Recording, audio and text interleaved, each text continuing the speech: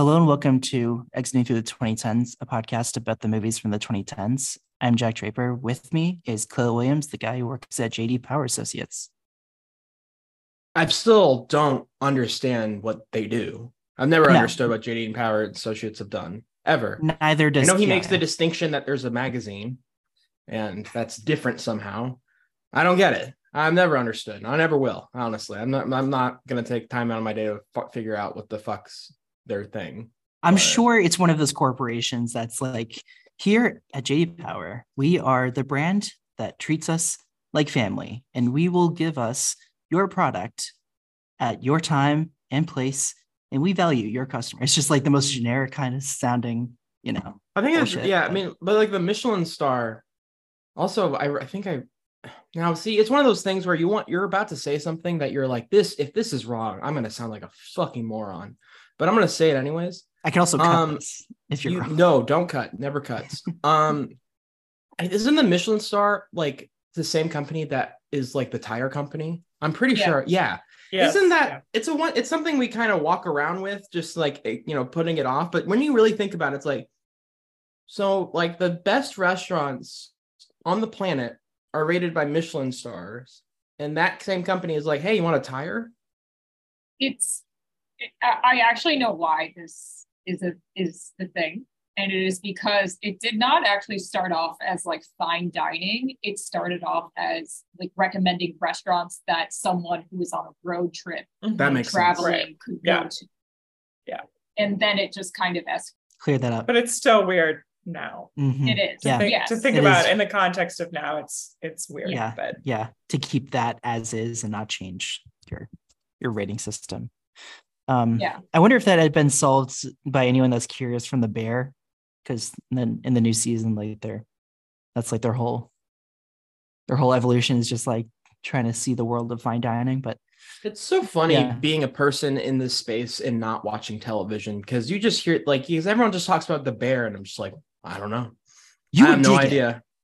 You I know I dig would. it. I just don't watch television. So it's just one of those things. I just hear that the most recent television It's I've like 10 watched is, episodes, half hour, like it's manageable. I know, It's but not, I'm just watching the revival of Justified. So that's like it. That's the only thing I can do. This is another episode into our duos month, our double date month series. And today we have Emmy Potter and Carrie Wittmer here with us for Destination Wedding.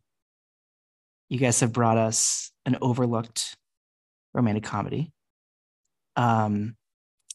And before we get into that, we're going to first see how movies have played a role into you guys in your friendship, because that's sort of like what we've been doing with the series and how you guys have bonded through your love of movies. And also just And if like Clay the wants to- grand context of, your relationship in general. I mean, the whole point Yeah. is we picked two people with a pre-existing relationship, and we wanted to kind of explore one. We're curious what the one movie those two people would choose, because obviously Yeah. would have some kind of connection. And two, just to also have that movie also be a gateway into just people telling us how they met, how movies impacted that, and how it's stayed relevant to your relationship now. I'm trying to even think, like, you and I have seen a couple movies together, Carrie, I have like two in a things. theater. I have two important ones that we saw together that I remember. Mm-hmm. The first one is Lady Bird. Oh, we did saw see it at that Alamo together. Draft House in downtown I Brooklyn. forgot. Yes, we did. Yeah, Yeah. it was, and then we saw Stars also at Alamo Draft. We did see that. Okay, so And we actually both wore camouflage jackets. we did, and I didn't even realize I wore camo tonight, which Oh my was God. not in honor of that. We both Yeah. wore It camo was like- jackets and Star Wars t-shirts, and it was like the most crazy synergy The we've ever most had. 2018, Yeah. the most pre Rise of Skywalker Yeah. tutorial of There's Well, still a buzz in and- the air. Yeah. I literally forgot that we saw Lady Bird and Stars Born together, but we also saw Uncut Gems together. So we really have seen like three at least 3 bangers together. A pivotal moment that Emmy did witness during Uncut Gems was me telling a teenager to put her phone away, and she apologized. That's true. She did. You put your foot down. Yeah. The teenager sitting next to us thought that they were signing up for like a grown-ups type movie. But I would say, like, Emmy, you're probably better at describing this than I would, but I feel like we kind of bonded over movies, and we did meet through Twitter. We did, yeah. And I feel like we kind of became mutuals, and for a long time, I think we just kind of realized we have really similar tastes and similar sensibilities. And then one day we just decided to meet in person. We went to the East Village, and first we went to, I mean, is this like actually what you want to hear? We went to our first day. Bar. No, it's all interesting. We met at a bar on St. Mark's, and like immediately it was like drunk, like Manhattan bros like hitting on us, and I was like, can we go somewhere? We both were like at the same time like, we can't do this, we're going we have to go somewhere else. We went to a quiet wine bar, and then we've been friends ever since. So. Yeah, to the point that Carrie is now one of my bridesmaids in my upcoming wedding. That's how good of friends we are. We text all the time. Nice. You know, we're talking all the time. But yeah, I mean, we definitely. I think what like initially drew me to Carrie was that I just found her sense of humor so like kind of like weird and funny in the same ways that I find humor weird and funny. And then, you know, then it was like, yeah, we just started talking about like different movies, and we liked a lot of the same things. We both are like huge Lady Gaga fans. We've seen Lady Gaga together. We did that last summer, which was really fun, and agreed we would pay so much more money to see her. Yeah, it's almost been a full year. Are we going to Vegas? Maybe we should before my wedding. If you weren't getting married, like we would totally. We would be already planning our trip to Vegas to see Lady If Gaga. Emmy weren't going everywhere in America, then everywhere in America this year. Yeah, and then like probably India. Yeah.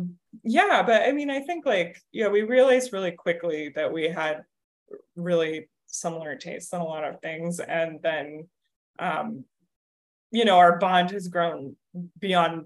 It's so much more than movies at this point, where we're really good friends, and we like so many of the same actors, including the two that are in this movie, Winona Ryder and Keanu Reeves, and have long time.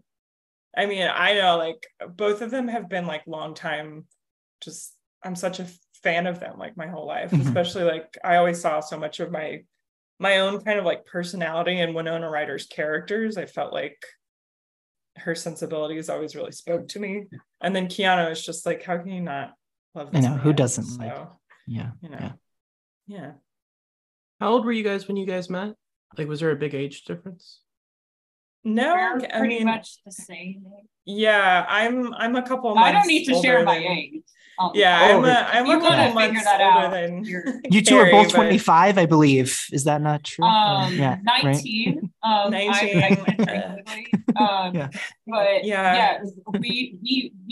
We graduated both high school all the same year, same time. So our kind of trajectory of life lines up perfectly. And we even talked about this when we first met, where I was like, if we had gone to the same high school or had been in the same college together, we would have immediately just like been best friends, and that would probably college was I was a bitch in high school. I didn't talk to anybody. And I was like too much of a band and choir kid and like involved in my own life that I probably would have been like, yeah, you're cool, but I don't have time for I had rehearsal.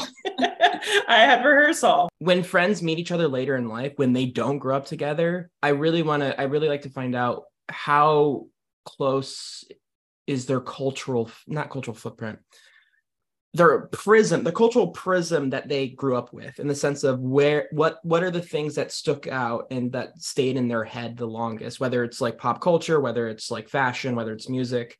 Like, did you guys see a lot of similarity in that? Well, I think that's kind of why we became friends. Yeah. I think like on Twitter, we started noticing, like, I feel like one of the films we talked about a lot, probably on Twitter, was like Parent Trap. And it was just like all these, like, not that like makes us particularly unique. We did grow up in the 90s. It's not like we that. Right. Yeah. But I think like we both, like, even like at like a few years ago, like when we became friends, it's like we were like, I've always been a champion of Lindsay Lohan, even at her darkest hours when she was blonde in Court with the bad lip job. Like, I've been her fiercest supporter for years.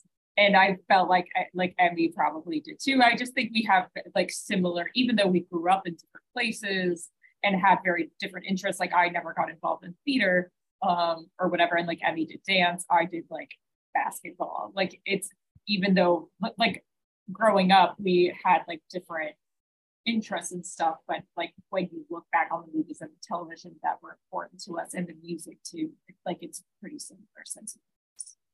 Yeah. Yeah, I would agree. And like yeah, because I mean, like I'm even trying to remember the year. I guess it was probably like maybe really, really early 2017 when we first, maybe I think it was the summer, because I remember, or connected, but I remember we met in person. It was really, really hot. I think. Yeah, that there was that, because we kind of, I would say Carrie and I, like, you know, kind of flirted around each other on the internet until we decided to like make the leap to in real life, which I always prefer. But yeah, I mean, we were already in our late 20s by then, and like I think it's harder to make friends sometimes later in life, especially if you go to school together. You don't already have these connections, or like don't necessarily have like mutual friends in terms of like, oh, I know this person that went to high school with you or went to college with you or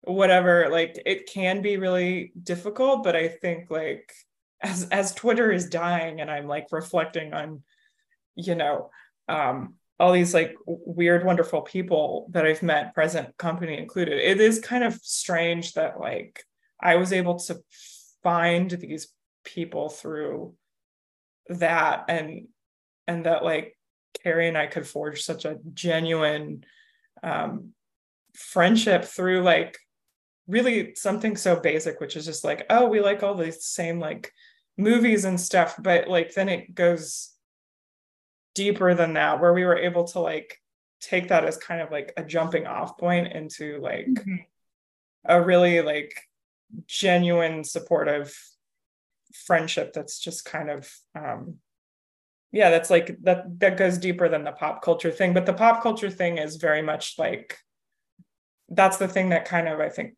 brought us together. So that's kind of like the foundation. But even if you like take that away, we still have enough in common at this point that like you know, we would still have a really good friendship without it. But it's really great to have a friend that I can just be like, oh my God, did you see this stupid thing that this person like posted, or like this Real Housewife said, or like, you know, it's like we text each other dumb. I knew there was going to be a Real Housewife reference. Yeah, of course. Like, even like always. I think one thing I was like, just like made me want to be friends with Emmy is that she was probably one of the first people that I met who could name a member of the Pussy Posse who is not Leonardo DiCaprio or Tobey Maguire.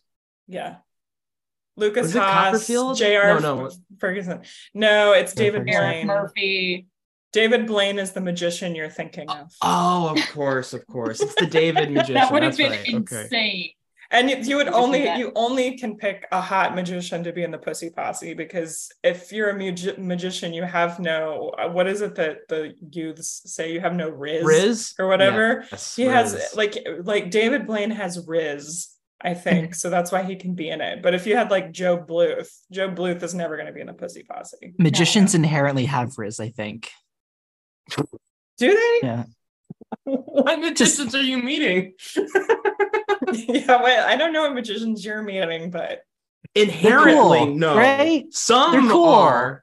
Okay, if you're hot and can do magic, maybe. but if I you don't can know just enough do about magic, magicians to participate in this conversation. I would be quite smitten if I was like flirted with by magic. And to me, that would be.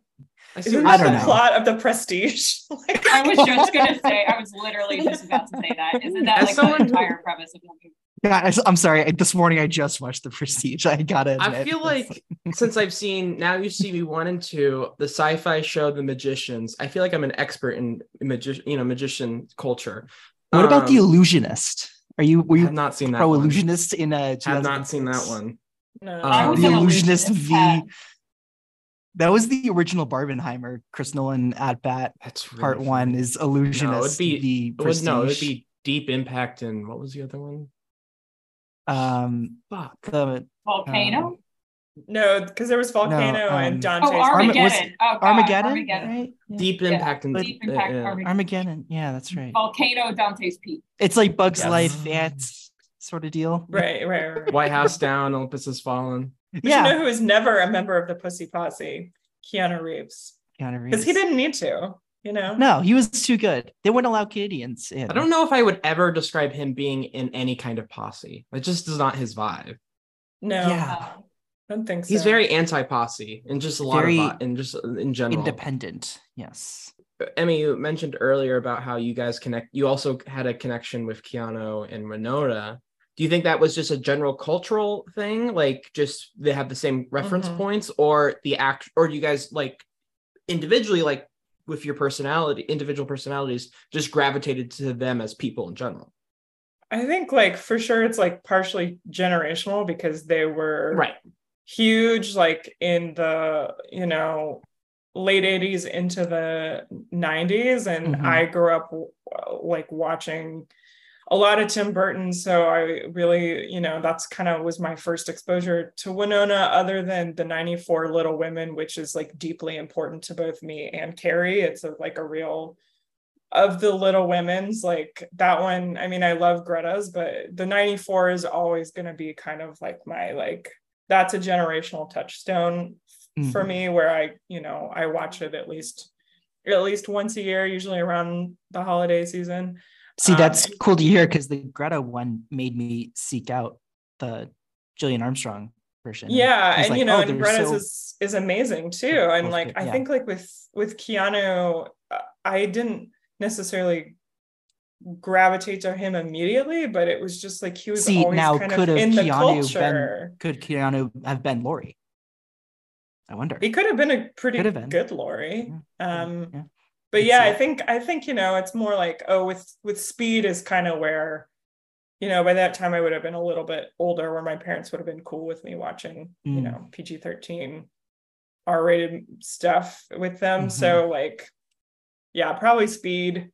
Because I didn't really see some of his other stuff, like, Private Idaho and all. I didn't see that until like really my early 20s, because I just didn't have kind of a frame of reference for that. But yeah, I think it was just like, also like he was just like a cool guy.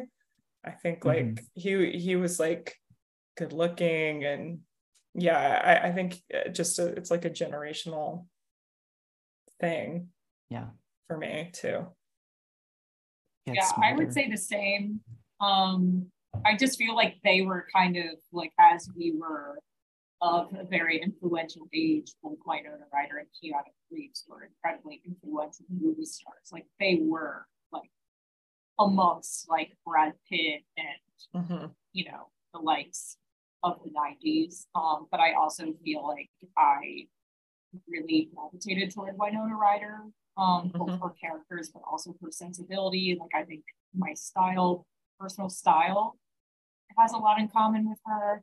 I think I once, or maybe more than once, brought a picture of her cut out from a magazine to get a haircut, when everybody else was probably doing like Rachel from Friends. Not that I didn't do that because I did. I just did many. You wanted to shake it up. Titular the Rachel. And you introduced the Winona. In college, almost every year, I just, for Halloween, I've never really gotten that into Halloween. I just like to wear regular clothes and look like a regular person. And one of my friends was like, oh, well, if you just wear what you normally wear and put your hair in a high ponytail, you can just say you're Lydia Deetz. That's good. Yeah. Yeah. That's good. And so I What did a that. compliment. I did that many years for Halloween. Many people have said that I have Winona Ryder vibes. I don't know if that's because I'm trying to do it. I would say that I definitely stood by her similarly to Lindsay Lohan. During Yeah, I was gonna say, how much are you shoplifting to get shoplifting. those vibes? I thought that was pretty iconic of her. What's the shoplifting thing? You don't know about this? Wow. Okay. Well, let me teach you, children.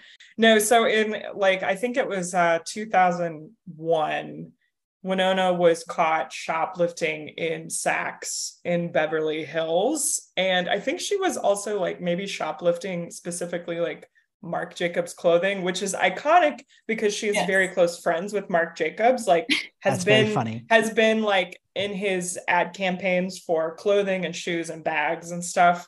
And so she was caught shoplifting and then had to go on trial. And, you know, like people gave her so much shit for it, but there's photos of her in court. And it, you know, it just seemed like a thing where like all white girls probably shoplift at least once in their lives. Granted, not all of us have done it from Saks, but like, it was just one of those things where it seemed like she was going through something and she did this, but like, it really like they kind of, you know, demonized her for doing something that wasn't the absolute horrible. Yeah, the tabloids were pretty rough, as they were. They were pretty rough on her in the 2000s. Yeah, and that had to have been ridiculous. I think it hurt. I do think it hurt her career a little bit. I do too. Long time. Like she it's really just the didn't worst come time. back. She didn't really come back into the conversation until really Stranger Things, and that was the result. I want to say that after around the time she did the shoplifting is maybe a couple years later was Scanner Darkly, which was she did with Keanu and Richard Linklater. And so that was probably maybe one of the first kind of projects I remember her doing around that time. But she kind of had to lay low. She was also in Mr. Deeds. She was in the Mr. Deeds movie, yes, with Adam Sandler. I forgot about that. She really just chose the worst time to shoplift, like the height of tabloid journalism. Like you do that, you got to do that 5 years earlier or 5 years later. I know. It's like sort of the apex of at like the height. Yeah, the height of just like she was not thinking about that when she stole the Marc Jacobs obviously. No, right. No, and she like literally but she was might just be thinking that now. Yeah, she was just in a Marc Jacobs campaign, like I think maybe last year or the year before, like modeling a bunch of his clothes. Like they're still tight. So the fact that she like sort of maybe shoplifted his clothes from a Saks, I'm like, it's friendship. That's beautiful. Yeah. It was great. That's so that's crazy. Is she in that that like fashion commercial or whatever commercial where it's like America loves a comeback and then she turns around? I think was that like L'Oreal or something? Something like that. I know what you're talking about because they aired it. I think it was like L'Oreal. And they aired it like during like when she I think was nominated for Stranger Things, like during I think so too. During like the Emmys, I know exactly or what you're talking about. Yeah. Because it was at the time, I remember that. I'm just like, Jesus Christ. I mean, like, she was in fucking, like, look at her filmography. Like, we're doing this now. We're doing this. Everyone loves a comeback. Here she is. Like, come back from what? Shoplifting? I mean, like, well, honestly, that's really what it was.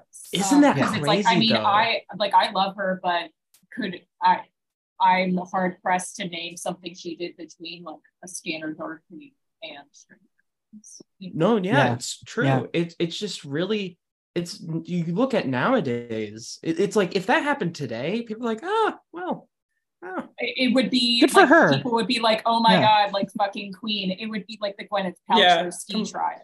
Yeah, it would be a complete opposite reaction. Because honestly, if you look at the photos of Winona from the trial, which I just did because someone tried to use my credit card for $1,300 purchase at Walmart, and I responded by saying like why, if I was going to shoplift I would do it at Saks like Winona.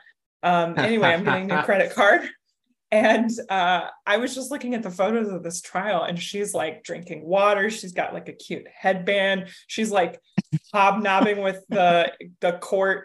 Like they had a female court security like guard, and she's just like palling it up with this lady, like smiling, laughing. I was like, see, if they had covered this, like they covered the Madonna, or not the Madonna, they'd covered the Gwyneth Paltrow trial. Like if that had happened today, yeah, I think everybody would have been like, oh my God, she looks amazing. I love her so much. She's like iconic. And I was like, free Winona, right? And you just have to free look Winona, at like, you know, what constitutes as a controversy nowadays, and it's just like that, and you're just like, oh, who the fuck cares? I know. These are like, you know, sexual predators are being outed every other day, and it's just like, fuck, she didn't pay for that piece of expensive clothing. God damn, man, that's gonna be that's a rough one. Who cares? Yeah, it was only a couple $1,000. It's not even should have tried for more. It wasn't like it was like $1 million or like something that was gonna do serious damage to their bottom line at Saks. Like I know what some people spend at Saks. Like they expect like, people to steal certain items. Like some items they just like know are gonna be stolen. But I think part of the ire, I guess you could call it, around that was just like a general distaste at the time toward women. But the fact that she had like the audacity to be wealthy and do that, I think probably also pissed me. Yeah, like she can just get away with stealing clothes that would just be otherwise. Or just, I not even just that, just like, oh, like this fucking bitch like can afford to buy this, but she's still like, what is right. Yeah, that kind of sentiment. Instead of thinking, well, the fact that she can afford this but did this anyway probably means that there's something that's deeper than just like being a klepto. Yeah.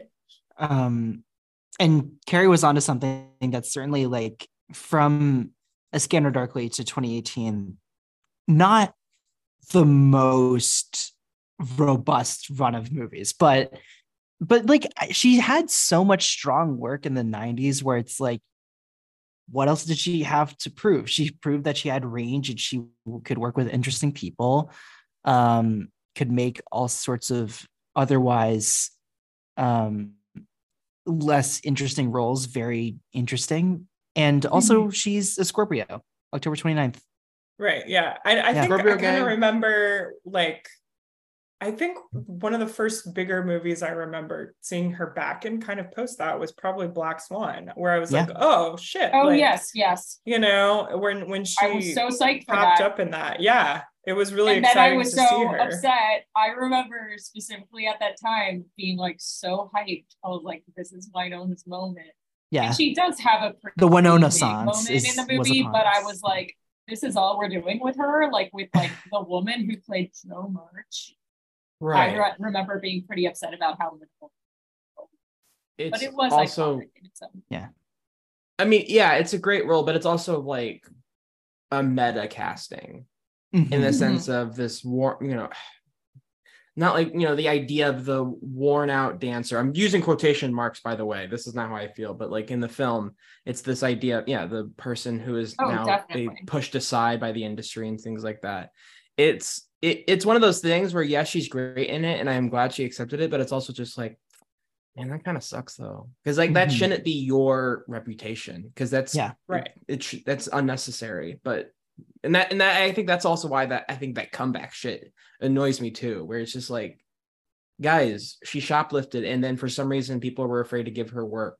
This is ridiculous. She has a very iconic career. She is now beloved by the internet of all generations, ages, and races. Like it's like, fuck, man. This is her moment. Don't like make this some pity thing. Like, oh, comeback. We all love a comeback. It's like, she just fucking did it. But yeah, and then of course, like the real comeback is Stranger Things, like we've mentioned, and that was sort of like, oh yeah, like you'll have your comeback. Like you can work with interesting people just on TV. But it was just a very popular TV show and a very beloved one. But also, like, I feel like Yeah, I feel like at that time, Stranger Things premiered, which was 2016. I believe this is. Oh yeah, okay. I was gonna say the wrong year. It was still Netflix was still early enough in its stage of original programming that it was respected, and you know, it was a lot different than the fucking like hellhole it is now. So I think it was like a little, like for her, it was probably like a pretty strategic move, because it's like, this is a streaming service that's like getting nominated for Emmys and actually like producing really, really good stuff.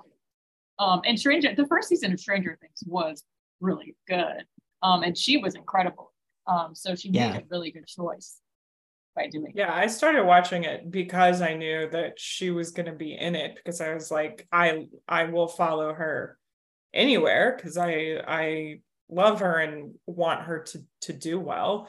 And I remember hearing about it because it was being kind of pushed as this like vehicle for her, even though she's more of a supporting role on the show in terms of, since the kids are you know, kind of they're really the focus. But yeah, I started watching that show because I knew Winona was in it.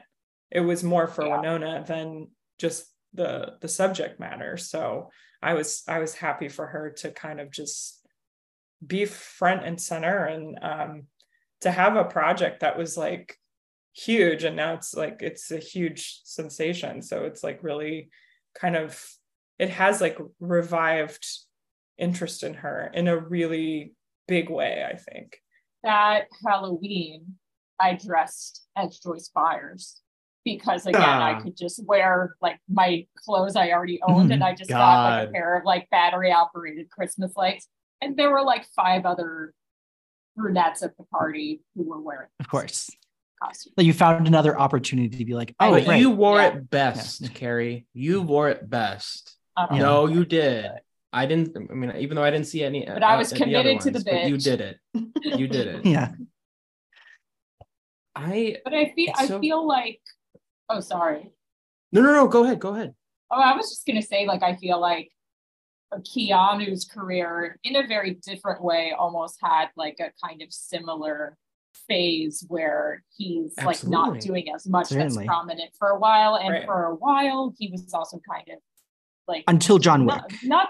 Until John Wick, I also feel like there was kind of a narrative that he wasn't a good actor, and like he kind of got made fun a lot. I mean, let's be honest, like he's not always A+. Like so is like so many actors. He has I've seen some performances from him that are great. There's some performances that are not good, probably just not well cast. We all have our range. But we all have our much ado about nothing moment. You know, so I think there was like kind of a narrative for like before John Wick that it was just like, okay, he was iconic in The Matrix, but is he a good actor? Certainly that was the narrative that I was always like told. Like, yes, that's what I was John Wick to. And so I'll say I had really only seen The Matrix and Something's Gotta Give. I never really, throughout like my childhood or like teen years, I knew who Keanu Reeves was, but most of my exposure to him were just those 2 films and reading and seeing, like he's not a good actor. So I think I kind of, until I honestly probably saw John Wick and the narrative around him kind of shifted, that's probably when I started to actually like consider him a little more. So I'm just admitting that I was definitely one of the people who, just because other people said it, I was like, oh, Keanu Reeves is a bad actor, even though I had only seen 2 movies he was in before that. But now I think he's just like, looking back, and seeing like some other performances that I had maybe seen before, but like didn't really recognize. I think he's actually quite good, and is just really kind of like Winona Ryder, like he found the beat. Maybe Winona found her niche like a little earlier. And it's kind of in a weird way, it's like in a similar vein as like what Liam Neeson is doing now. And I pray to God that someday Liam will go back to making like other movies, but I think like, you know, it's like, oh, these are guys that have had kind of really successful careers kind of in the 80s and 90s, and they were doing kind of some serious like dramatic work and just like very different roles, and now they're really in this like action mode, which Keanu had already done that with The Matrix and Johnny Mnemonic, and kind of, you know, he had done that in the 90s as well, but it's like just like a slightly different version of that now with John Wick, which I finally made my way through all of those except for the fourth one, which I have not seen, but I did that this summer and quite enjoy them. And I think it's a great marriage of, I think, a lot of what Keanu kind of does and embodies best in his work. And so like it is kind of fun to see him in a different mode, and I think it's also doing John Wick has freed him up to do some other like fun things, like his little role in like Always Be My Maybe and Toy Story 4. You know, and like Destination Wedding. Destination Wedding, which isn't even necessarily like fun, but you know, I know like it's you could even see it as like without John Wick, like we may not have gotten the other Bill and Ted. No, I mean, like without, yeah, absolutely sure. not. Yeah, Or like anything he's done, like while I was rewatching Destination Wedding earlier, I was kind of thinking about that. It seems like John Wick, not just like the shift in the narrative around him as an actor generally, but just like the fact that it's like super well regarded and just like a little bit edgier than, I mean, that Matrix is obviously edgy, but I feel like he kind of was in a bit of a, you know, he was kind of, I mean, Something's Gotta Give is great, but like he, you know, like the Lake House and kind of being like, are you an action star? Are you like a rom-com star? Or, you know, I think he was kind of it seemed like he was kind of like in a confusing place, like not having much direction in his career. And it seems like unsure of the actor he wanted to be. It seems like John Wick was such a perfect outlet for him that it probably gave him the confidence to be able to do like just something really weird, even if it's like Always Be My Maybe, like a really crazy cameo. Like I don't think before John Wick, just like as an actor, like it seems like he had it in. Like he has a few smaller, artier roles, like The Bad Batch and The Neon Demon, which is like why would you work with that filmmaker, like these kind of filmmakers? But it's cool that you get to like take these kinds of risks in a post John Wick sort of career, but he's aged quite well. I mean, literally, but also just into the kind of actor that people can then insert as he's not trying to I mean, Winona finds herself in a similar situation, I think, where she's not trying to like gain herself into a new, like into someone where people are trying to notice her, but rather like, I just want to do what I want to do. And maybe Keanu granted more of those chances, but certainly similarities there. That's a nice dress. Oh, thank you. I like your jacket. Thanks. I hope our flight's on time. Oh, it is. Great. I'm sorry, what was that? What? You just took a step forward there. I didn't. Yeah, you did. You know you did. And what's funny is there's no way you can board first, because the only way you could board first is if you have a special need. Do you have a special need? Yes. I need to be over there. What brings you to Paso Robles? I'm going to that destination wedding. Please don't tell me it's Keith and Ed's. So we're just the people you don't know where to stick? You might as well just stick us together. I don't want to be a person you don't know where to stick. Destination wedding is presumptuous. They're in a fool's paradise. Don't you believe there's someone for everyone? Close. I believe that there's nobody for anyone. I don't understand how, even after Keith did what he did to you, you can possibly still be mooning over him. Because you're a monkey who doesn't understand the human condition. Having met you, I understand why it's a condition. You know, I'm not not wearing anything under my pajamas. Why would you? They're so alluring. What is that? I think it's a mountain lion. Could it be a jaguar? What difference does it make? A cougar, maybe? Oh, Jesus Christ. How do you not install a pathway? The heels won't make it. Can you carry me, please? What? This is the slowest I've ever been carried. You gotta be quiet.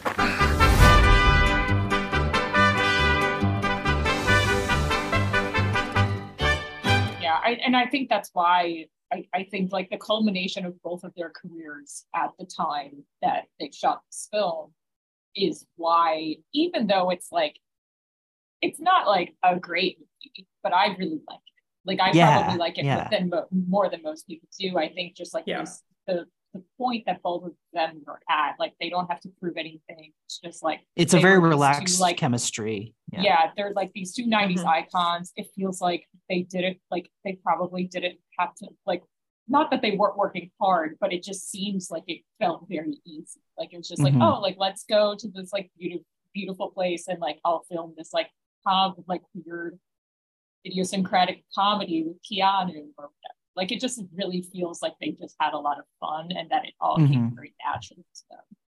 I think Winona even texted Keanu like, "Do you want to do this?"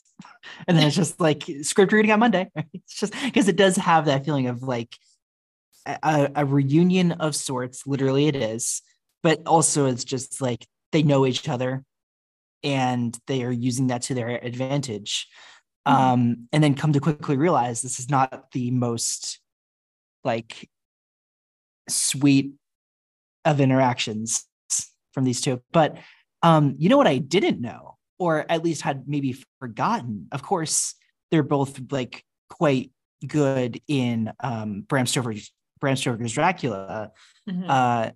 But Private Lives of Pippa Lee. Have any of us seen this from Rebecca Miller directed? It's like a 2009 drama. No, it's directed by Daniel Day-Lewis's wife.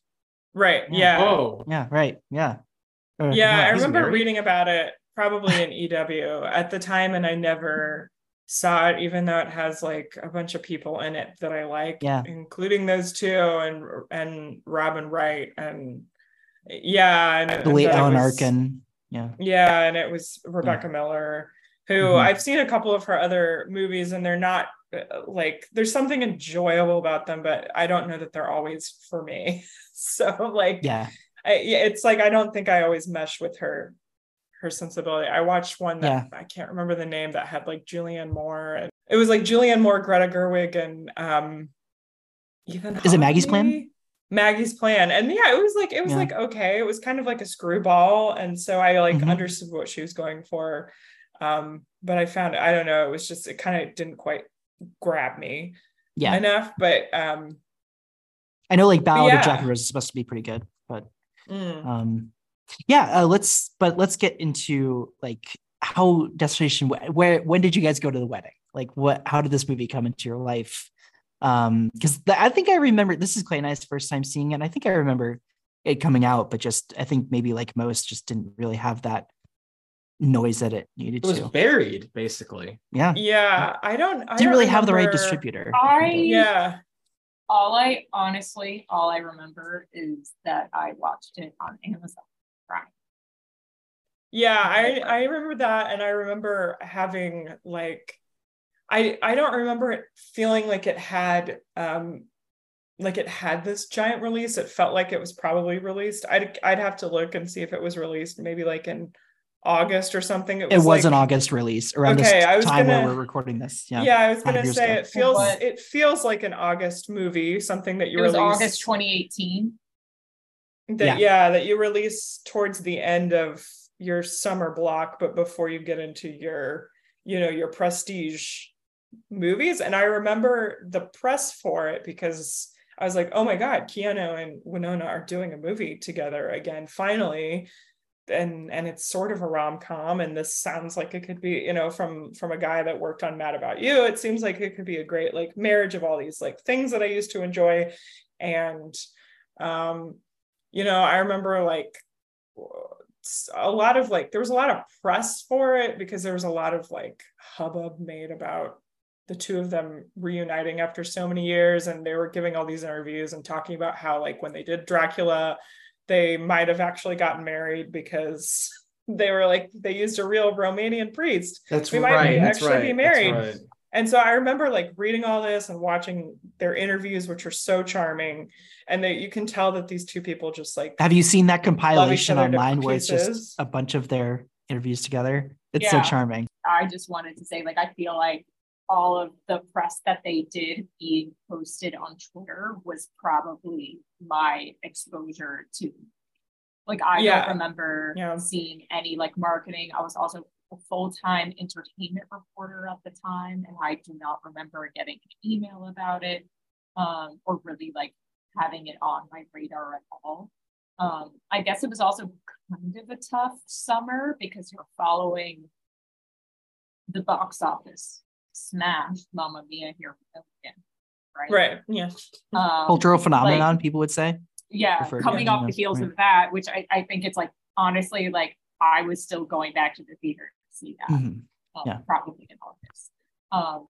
Several times, which is another film that Emmy and I saw together, and I was seeing it for the second time when I saw it. Yeah, I don't even remember if I saw this movie in a theater or I feel like I may have seen this in a theater, but I know for sure that I've seen it either twice or 3 times, because it's possible that I saw it in a theater because I saw so much that summer, and then I like watched it later at home, but I may have only watched it at home, like on a Thursday night in my apartment with like 2 glasses of Sauvignon Blanc or something. I mean, that's the like, appropriate setting. Which I think is the correct vibe, right? I think it's like when you watch it alone with a glass of wine. Like for me, a Thursday night movie is a movie that I'm going to put on. I'm going to press play on it at like 10:30 p.m. after I've had 2 glasses of wine. And it's not a movie that I necessarily... It has people in it that I enjoy, and I'm like, oh, this seems like something I should have seen. I'm going to press play, and it's probably not, it's going to be a B or C plus movie, and I'm going to give it like approximately 3 to 3.5 stars on Letterboxd. And you need the movie to be under minutes. Like that's and it's great. This is how I watched. I expelled when I saw that runtime. I literally was like, "Oh my god!" And my girlfriend's like, "What?" And I'm like, "It's 87 minutes." And she's like, "Is that good?" And I'm like, "It is for me." One of the reasons why I wanted to do this.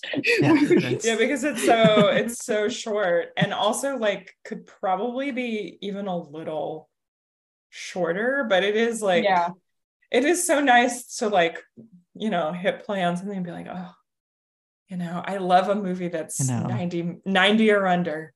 I love it. 90 I love it. Oh my God. 90 or under is great. A tight 90. Yeah. A tight 90. And in this out. Movie, they're the only 2 characters that talk to each other. Yeah. So I would say I want to preface this by saying this is by no means a complaint about films that are long. I think that's correct. Totally fine. But we do need more tight 90 films. Yeah. Simultaneously. It's like it either has to be the length of Oppenheimer or the length of this. None of this. Exactly. I'm so tired of this. None of this 2 hours and 5 minute bullshit. Minutes. Yeah, it's like so weird. 2 hours and 10 minutes. It just tells me you didn't have any balls to make it shorter or longer. Right. 2 hours and 10 minutes feels longer than 3 hours. It really Absolutely. does. It really does. Because a 2 hour and 5 minute movie should just be 90 minutes. Like at that point, it's like, if you're not going to go the full 2:30, then you can eliminate 45 to 30. No one goes into making a movie thinking it's going to be 2 hours and 5 minutes. That's the issue. You planned it to either be shorter or longer, and it didn't work out. 2 hours and 5 minutes gives me like accidentally the runtime. Like it didn't. Yeah. And I think the reason this movie, for not being like, it isn't like the best movie in the world, right? But it's like, I think its runtime it really works to its advantage because, and like the actors agree, it feels like this is something that I would go see as a play in a theater where it would be 90 minutes with no intermission. Like, this is a perfect play that should be running like off Broadway or off That's Broadway. what my girlfriend said. And you keep bringing in like 2 big name actors to do it. Like, it really should be a play. And Winona has talked about in interviews that they felt like it was like they were doing a play, and they would rehearse it kind of if they could. And it was a lot of lines to learn because they're the only 2 people that speak. And she was like, I would be texting Keanu. Talking quietly. Or slowly. No, They're not talking slowly. She was like, I'd be texting Keanu like the night before our next shoot day, because they also shot this in like 9 days or something crazy. Holy wow. Yeah, they shot it Incredible. like in 9 days or something, like something like a couple insane. of champs. Yeah, and she was like, yeah, I mean, it was a lot of lines to learn, and we would text each other being like, do you want to come over? I'm coming over to run lines. And so like, I think that the fact that this is like a cool 87 minutes is like, kudos to Victor Levin for like writing a script that and editing and making a movie that's like less than 90 minutes, featuring 2 people that talk a lot, which I mean, Linklater also sort of did for 3 movies, but yeah, you know, I mean, I think it really, Before the Midnight's time like works under 2 to its hours advantage. though. It's like right under 2 hours. Like they're like before, like they're a they little get longer. Yeah. And they're not quite necessarily as zippy. Sunset as is 80 minutes, I think, but yeah. Right. This is super zippy. Yeah. Like this is, it just immediately starts. Like you see, they meet almost like 5 minutes in, which is, again, for like romantic comedies, is not necessarily, if you want to even call this a romantic comedy, because it was funny. So I told, my girlfriend wanted to hang out. I'm like, all right, that's cool, but we just have to we have to watch this. I have to prepare. And she was like, all right, cool. What is it? It's Destination Wedding. And her sister is like, because they live together, is like, oh, I've seen that. And I'm like, all right, cool. And she then says at one point, it's like an anti-romantic comedy. And I'm like, oh, interesting. And she's like, you kind of have to really pay attention because they talk a lot. And I'm like, okay. I was not expecting it to be this like cynical and nasty. I was so shocked. I was expecting something almost insipid, just something that's like, oh, this cute little thing. And this was like complete. It almost starts like, it's almost like vile at the beginning. Like they're just the most nastiest people. Yeah. I think that it ends precisely at the time where they are like, okay, like we don't need to see any more of these people anymore because you're going to get some. Right. You know? Yeah. That's also where the runtime works in his favor. Where it's like, also enough is enough. It definitely features one of the most uncomfortable sex scenes I've ever seen in my life, if you can even sort of like call it that. And like, I love that they're continuing to have like a crazy conversation while it's going on, and Keanu is like giving you maximum like physical comedy sex thrusting that's happening, and Winona's just like, oh my god. I refuse to like learn their names, their character names. It's just like Winona and Keanu. No, I mean it's really like Frank and Ellie, I think, but Frank is the worst name to give to Keanu. Or Lindsay, sorry. Frank. Lindsay. Yeah. Frank. Wrong. He doesn't seem like a Frank. No. In what world is Keanu Reeves a Frank? He's not. Victor Levin's role. Yeah, I guess. It is so funny how that works, because it's like the compliment that starts off their whole repartee is like almost arbitrary by the end. There's just like no more. It's like they're insults at each other, but really it's just that's the only way that they can communicate, and by the end maybe flirt with each other is just being nasty. And I mean that's how it reads like over time, but then they start to realize that they're clearly very similar.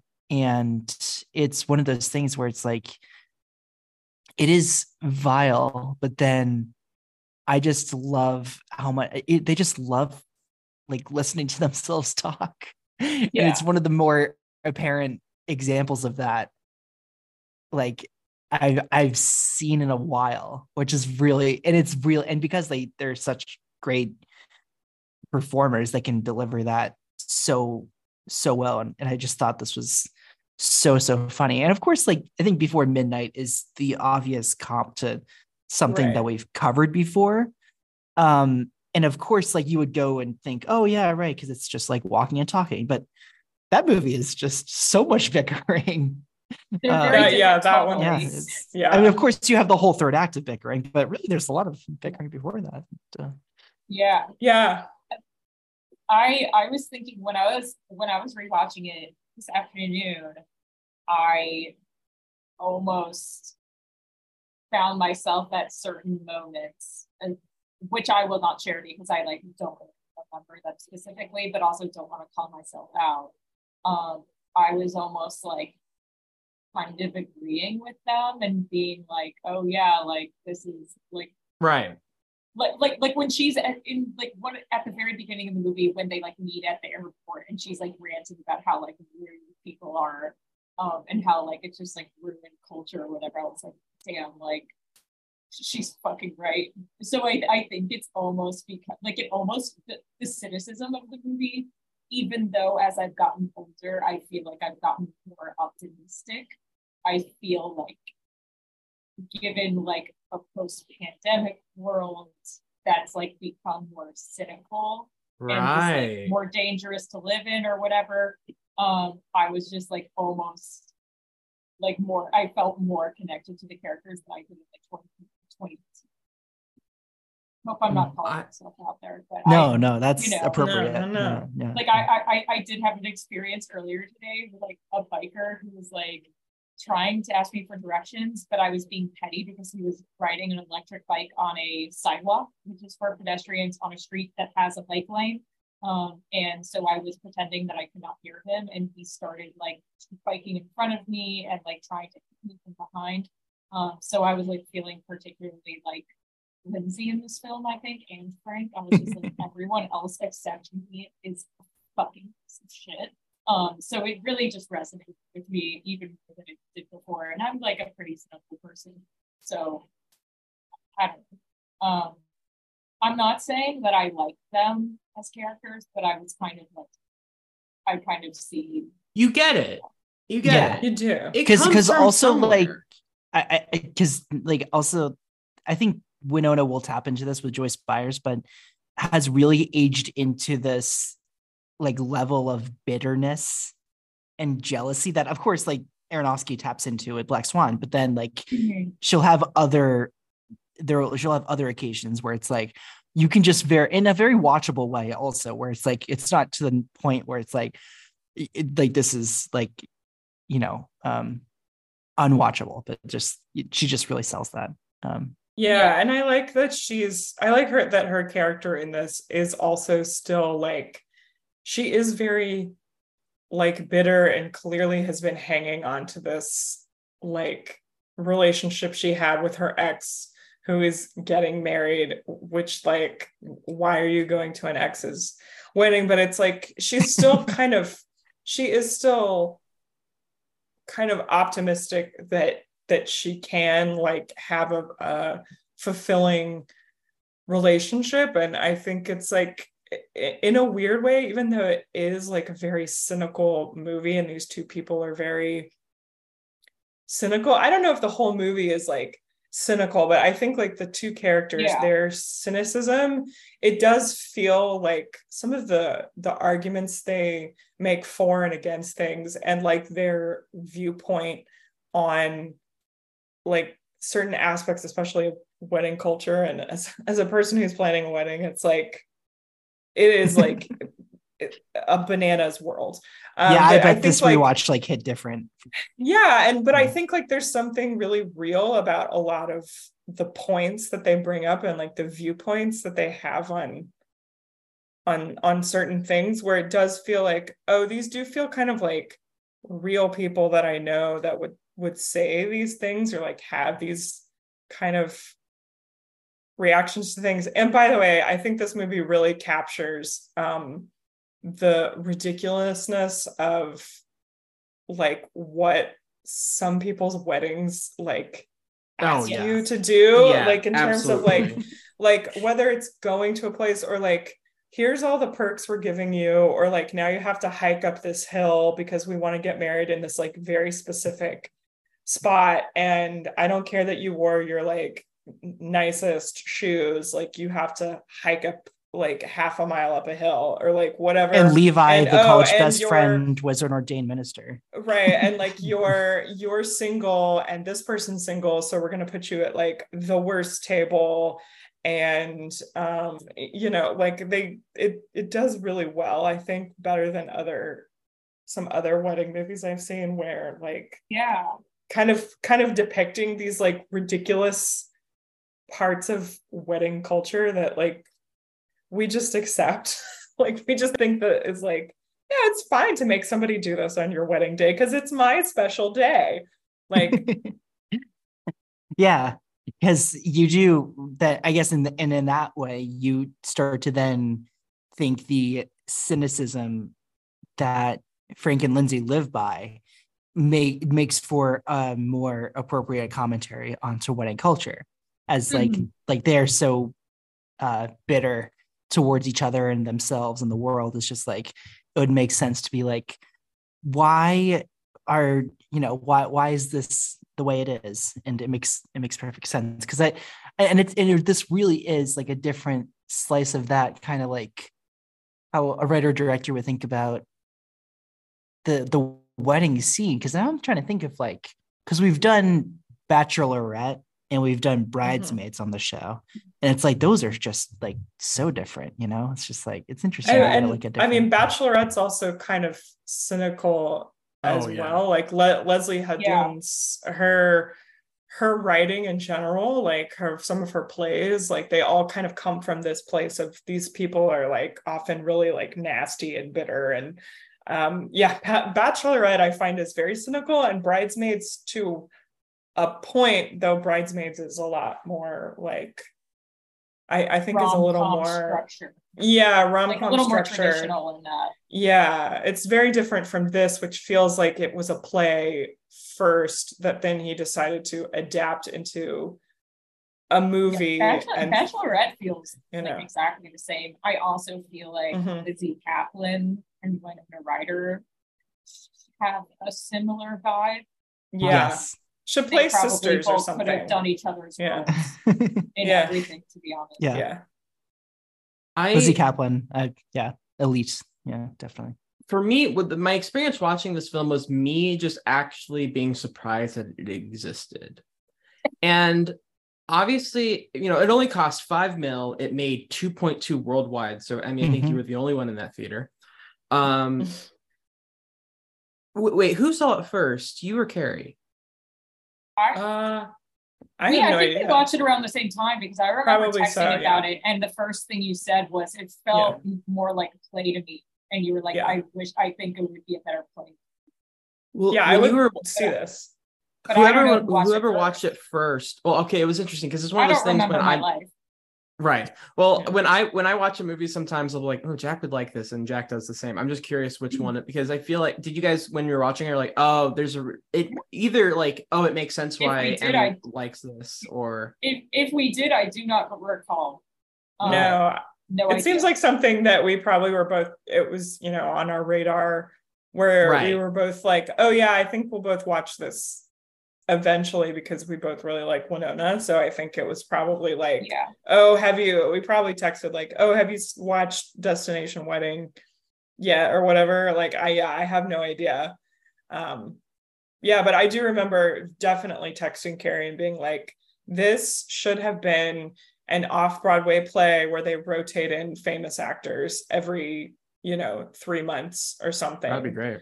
Like the straight play version of Chicago the musical, where you just have a different D-list celebrity come play Velma Kelly, or just even have like an easy gig for a New York-based celebrity couple. I mean, it would be very easy. Get Rose Byrne and Bobby Cannavale.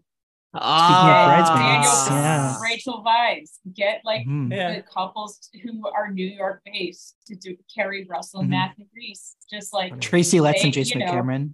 We just covered Place Beyond the Pines and the other guys. Speaking of Bobby Cannavale and Rose Byrne. Also, Eva Mendes and Ryan Gosling, live in get my them in there. You know? Yeah, I mean, no, it just seems like a thing, like because the script is so talky, you know, I was like, I can absolutely see this working really well just as a stage play, and you bring in all these famous people and keep rotating them through. It would be so much fun. And it also has like a very play like structure. Like I feel like the scenes are pretty, even though there's a lot of talking and there's like a few long scenes, I still feel like it moves pretty quickly. You know, but like it just feels like paced like a play. Like there's like some scenes that are like really long talking, and then it's just like, okay, here's a quick scene. They're also talking, but it's like a quick scene, like a lot of this balance that I think is pretty effective. And which also helps, honestly, the movie feel even shorter than 87 right. That's true. It's just like, okay, this part's done, let's move along. Like even like the introductions of the characters, like it isn't like the first shot like Keanu doing the weird throat thing, like just sitting in bed, and it's like it's only like it's probably like 15 seconds, and it's like, okay, I know who this guy is, and then like what, and then it's like Lindsay blowing on her plan. It's like, okay, like, I know within the first minute and a half who these people are. Like it doesn't like need like a whole 5-minute montage with each character to use it. Yeah. Like, we don't need to see them like getting ready for their day. Yeah. Well, it's also like, I think I was just shocked of Keanu this entire movie because if I'm casting, okay, I'm making a $5 million movie about the two of the most bitter fucks in the world going to a wedding where they're the sore thumbs. I'm not going to think, let's cast maybe the most likable people currently on the internet, like these two people who have been championed by all these previous generations, current generation, and memed about and saying, oh, they're so lovely, they're so great, we all love them. Let's make them like unlikable bitter fucks that you would just hate being seated next to. And go ahead. Oh no, I mean I think that's part of why it's brilliant. I think Winona Ryder's career, like the characters she's played, are a little bit more consistent with that cynicism. Yes, absolutely. But Keanu was the most surprising to be cast in that role. If you would like the casting, but I also feel like it's also a little bit brilliant. Like he's honestly, he shocked me how good he. Like he's so committed. I was just gonna say, I mean, this feels like an Alexander Payne kind of movie. So it's he's not Sideways like a guy that he's not like a guy that I would necessarily slot into like Alexander Payne's even Descendants world. Like speaking of Alexander Payne, it's like I would almost be less surprised if George Clooney right. You know, a guy even a Julia Roberts in the Winona Ryder role. Yeah, I mean that put him on Broadway. Right, put him on Broadway. Put him on Broadway. Again, certainly. But I mean, I do think that it was like just a really, really smart performance from him, because he's doing something that I hadn't seen him do before, but also kind of doing his thing. Like he's just talking with that kind of monotone voice and being very stoic. I feel like he's a very statuesque actor, but he's also just like putting like a kind of new edgy energy to it that I had not seen him before. It's very hard to do that, to be so stoic and like assured, but also very charming and charismatic, which and there's no, and you know, they're holding so true to themselves throughout the whole thing, and so much of what they say is so true but so absurd, and there's no moment when they like break down and it's like, okay, I should shake this off, like the sort of cynicism that they both carry. And it's really just like more successful for it, that it's like, I guess until the very end, but even then, like we say, it's just like that's when we kind of like get the idea of who they are. And it's one of, I feel like it's like we learn so much about them in the time that we do spend with them. It's very hard to do. Yeah, and I think you see why these two people, it would seem like initially they would really dislike each other, but also it makes sense that these two people realize that through their dislike, there's actually quite a bit of ways in which they are alike. They're like, where like it makes sense that they would connect at a certain level because they're like so they are so just like kind of bitter and cynical, but they seem to dislike a lot of similar things. It's kind of, the enemy of my enemy is my friend, because neither one of them likes Keanu Reeves' character's brother, who is Heath, half brother. Yeah, who is Winona Ryder's character, her ex. And so I think it like I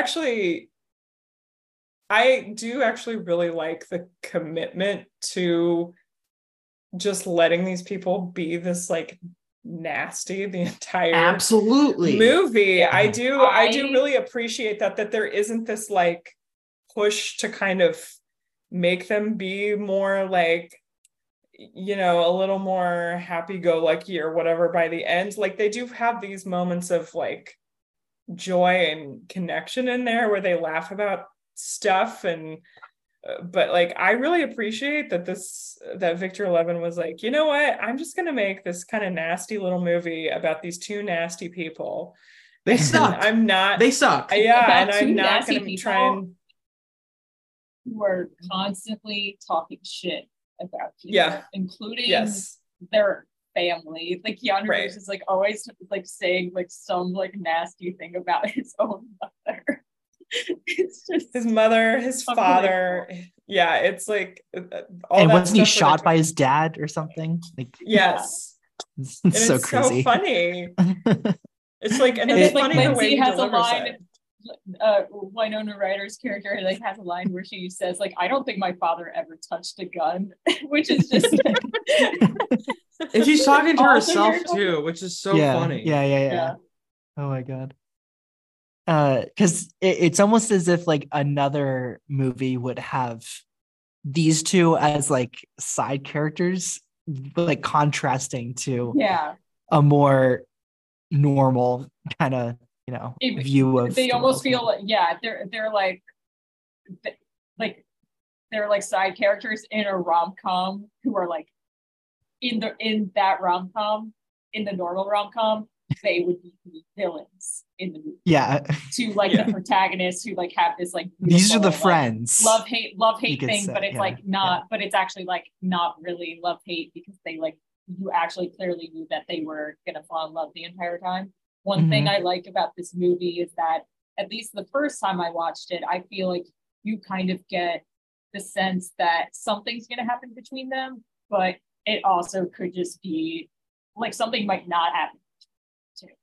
Like it's actually a will they won't they that's really effective because at least like I genuinely did not know if they well, it's hard. I mean, after the fifth most awful thing you could say to a person that he says like 3 times to her, it's like he says like the worst, and she also says awful things about him, but he says like the worst things you can say about people, basically saying that her existence is pure lunacy and also like idiocy. And it's just, I also love how his characters are in. He uses all these like, it was funny, I described it, I was like, he just uses all these big superfluous words, or like, and it's just all, by using the word superfluous itself is just the idea of he's all about that vocabulary and making sure like everyone understands that he has this great comprehension of the English language and knows exactly what kind of word to put you down with. It's all very meticulous, and all also accentuates just how nasty he is. And for someone to be truly beloved by like everyone in the industry, the internet, being like being supportive of trans rights and being like conscious of the society and all these things, he's also like playing like kind of a bigot, like a low-key bigot in this movie, like says some weird fucked up shit. It's just like Keanu, no. But it's great. I love how he's just like, no, I'm gonna do this. It's what he probably didn't get paid a ton out of 5 mil. Well, I would say like I think no, you're dead on, because it's like there's the moment early on, I think in the taxi when he's like, "Oh, you work for the PC police." Yes, that's it. Right. Yeah. And it's like, it does ruin throw you off. You're like, reputations of wait, men hold or on. whatever. Right. Yeah, it's surely like the last thing you would expect him to say. Yes. And he's doing this right. It's a brilliant For subversion. the line, It's- what yeah. does he say about, like, they're talking about how they're not the 1%, but they're like rich enough that Oh, the one 10%. gives a shit about their problems. Right. And he says Right. it's like, it would have been easier if he had been like abused by a priest. Yes, So or like, lost he a says leg. some kind of line and could like No, still exactly feel like it. that. Yeah. Yeah, And, exactly. yeah, and then he says like, "I don't give a shit about my problems." Yeah. It's like, you're just so self-righteous. But no, and then also like, yeah, it's like worth noting, like, this is after like John Wick Chapter 2. Like, this is like, he's like slowly He's back. rising. Yeah. And then He's going to yes, be in he's Toy back. Story 4 And- a year later. Right. And like, then he gets to this 2019 where it's like an incredible year. One of, I think, my favorite years for any actor that we cover, where it's like Toy Story 4, Always Be My Maybe, John Wick Chapter 3. Yeah, right. So and it just sort of like keeps increasing, and is like certainly very. The whole Like, point of his cameo and well, Always Be My Maybe is like, oh my God, it's Keanu Reeves. Everyone loves him. And obviously he doesn't play, I haven't seen the movie, but I think he plays a little more aloof than that. But that was like the whole point. Oh yeah, he's like, isn't he like kind of like insane? Right. Like he's in Always Be My Maybe, if I think I don't so. know if From Emmy what or I've Jack seen, remember. From what I that makes remember. sense. It is a Netflix movie, so it's easy for me to meld some of them Everyone together did. or forget and completely make something up that I saw. And like But we I said, think, like Winona got in on the right time for Netflix. Yeah. It like you said, Carrie, like the idea that this kind of character archetype is much more consistent with Winona's career. But Keanu, I mean, if you go back far, like there's probably some things I'm not thinking of, but like this is fucking Johnny Utah from Point Break. This is like the air, like the self-righteous era of vengeance or whatever. Or he's like the dopey guy in Something's Gotta Give that everyone still finds charming. Yeah, it is. You just don't think he has like an evil bone in his body. And I'm not saying this guy's evil, but those things you just don't expect for Keanu to say, and say with that much conviction. There was not a single point in this movie I did not buy what he was saying. I think that's really difficult for someone who's like the nicest guy. Yeah, it seems like he was like relishing it too. And I think when you get a chance to, like, as an actor, I think when you get a chance to stretch yourself and do something that you haven't really gotten to do before, and I do think that this is a role that is definitely not something he's really gotten to do before. You can tell that he is like, with his performance, it seems like he's really relishing the chance to just kind of go for it and be nasty and be, to like, and it helps that he and Winona have this 30 plus year friendship, because they already have this great chemistry, and he knows that he can trust her and he can just like really go for this stuff, and vice versa, and so they can really just like give each other full blast of this nasty shit. It's so fun to watch. It's like a dormant character actor inside him, like unleashed in a lead role, which is pretty cool. But I think it. I don't know. It's just I just am still, like, to this day, even though I've seen it a few times, like, his performance surprises me every single time, or like absolutely something a little bit, something that I didn't notice before. Like I think on this watch, I just kind of noticed how he is just like really, he's usually like this, but he's like just like very stiff throughout. So then when he's doing like the physical comedy, I feel like it's extremely effective, because his character is just like is so fucking stiff all the time. Like, kind of, he's like very tight. uncomfortable. Yeah. Seeing John Wick having a hard time carrying a woman is very funny. yeah. The noise that he makes makes up also, Lindsay. And like the gentle like fuck me when he goes off screen is so good. Speaking of Bachelorette again, I, correct me if I'm wrong, and if I can't remember much, I suppose like Kirsten Dunst before that role hadn't really had something as vile as her turn in that, as like, she's sort of known for sort of like gentler. I would maybe like Bring It On. But she's still like kind of like the charming sweet girl next door type. I would say Melancholia though.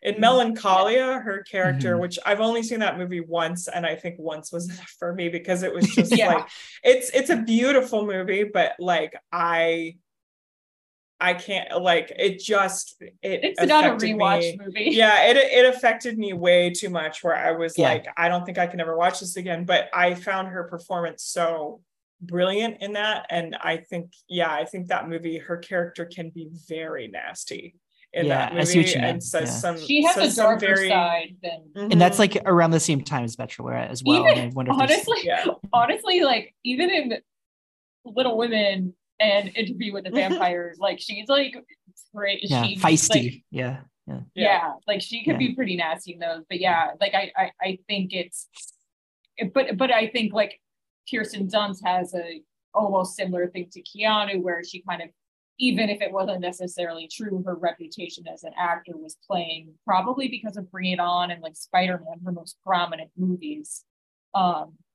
She's playing kind of like that all-American girl, so you assume that she doesn't have that side. So Keanu got on, like she did, kind of got on the other side of that. I think it's crazy. It made such little money, and I think it's crazy that they buried it. It's weird that it wasn't like a Magnolia Pictures or like an IFC. It was just sort of like an anonymous distributor, because it didn't even make like it didn't even like a hundredth, well, not a hundredth, I don't know, like Ticket to Paradise is obviously a very different movie, made 170 worldwide. It's made 2 mil. And obviously two different circumstances, two different movie stars, that kind of thing. But I feel like, I don't know, maybe it could have gotten like a 20th. August might have been just the bad release time for it. I think I just don't think they pushed it. I don't think they pushed it. I think they kind of were just like, eh. I mean, like the and was they that also, sorry to interrupt, I think was August 2018 when Crazy Rich Asians came out, because that was that 2018? Maybe. Yeah, it was 2018, but I'll see if it's true. But it was summer. But you're right. I feel like it was like, I mean, it's quite ironic that it didn't perform super well at the box office, because it's like these like more like, I would say like movies that lean toward rom-com, like Mamma Mia, Here We Go Again, that's a very different film, and Crazy Rich Asians were kind of like having this moment that summer where people, like, I remember Crazy Rich Asians especially being like, rom-coms are back, but it's like, you guys only had time to see one. Right. Yeah. Including myself. So and at the top of this, I labeled Destination Wedding a rom-com, but I guess it's like that's what I would think of it, since it's just two people getting to know each other. But I would say it's almost, for me, it's like more of just a comedy, and it has, I think someone said a sour comedy. I think I saw that somewhere. It's a good one. Yeah, it seems like it needed a different distributor. It should have been like an IFC or a Magnolia Pictures. I think that would have made a lot more sense, and they would have pushed it a little differently. I think like maybe pushed it a little more towards Gen Xers and who would be the huge crowd, Gen X and millennials. But it just, I think maybe the time. Could Gen Z have rallied around this? I wonder. It's too mean. I think it's too mean. I think it's a little too cynical for that generation, which is, generally speaking, it seems a little more like optimistic, and would probably be kind of offended. Yeah, the TikTok teens Not aren't going to be the everyone. ones running to this one, They're and gonna like be posting like clips of Keanu saying like priest thing and like being like this is Right. problematic, and it's like, right.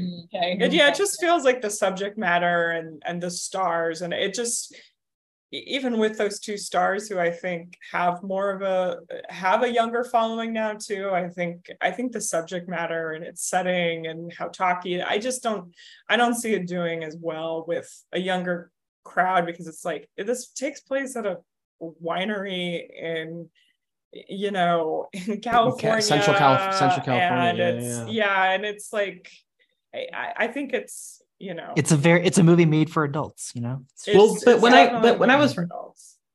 I was watching it, I was kind of like, oh, I actually don't know how you would market this, because it's so it's so negative, and Keanu's whole personal brand is like, not his personal brand, but he's like it's all good vibes and positivity coming from him and the public. And so seeing him in that way, maybe they could have sold it as, you'll never seen Keanu like this.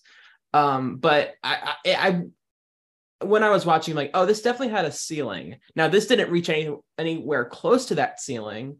Like, I bet it could have made 30. I feel like that's okay. I feel like it could have done that. 30 mil? Sure.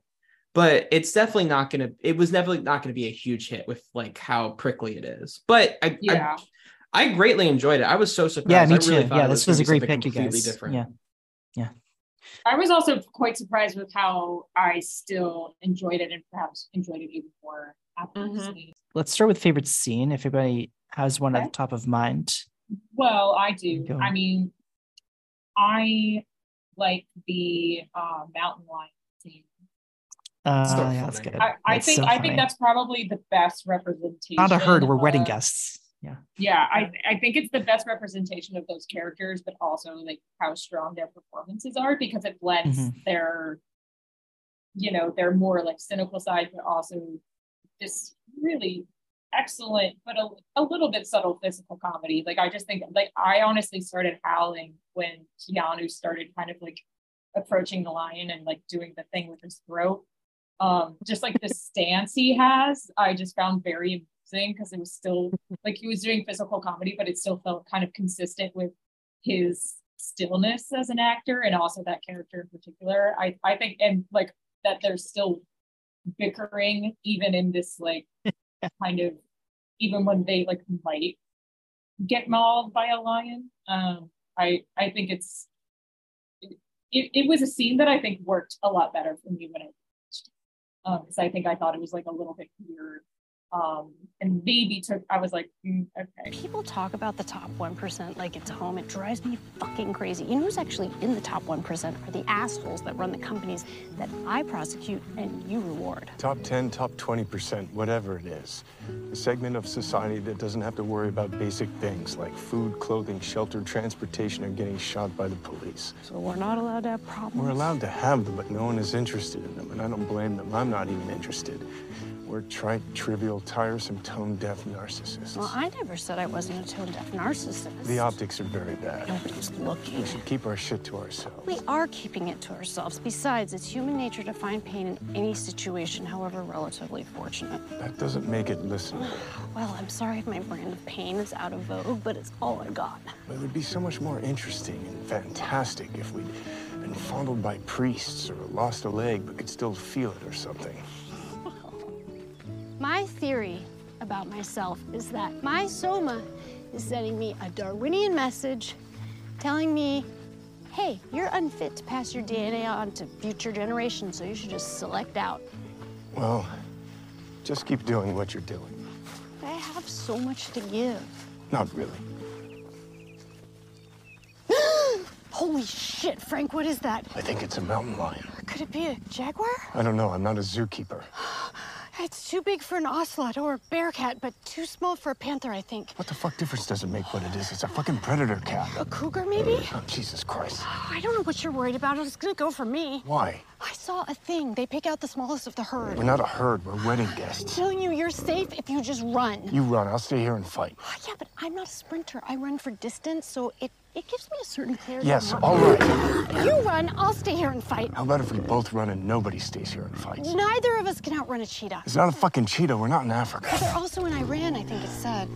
Oh, they won't even hear us scream. I hate those fucking people. On the plus side, you'll be ruining Keith's wedding. That's true.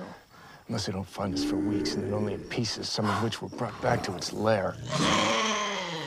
Last chance on the running. God, I can't believe you're the last human person I'm ever gonna talk to. There might be EMTs. Yeah, but I might be a hemophiliac. Might be. Don't you know that already? Well, no, because you can get things as an adult, like adult onset asthma. My friend Suzanne has that.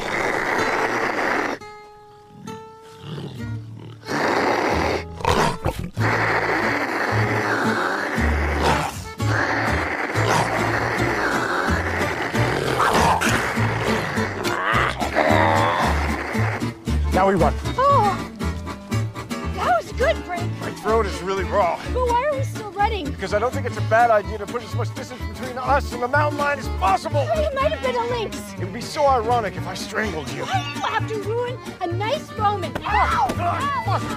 Oh, fuck!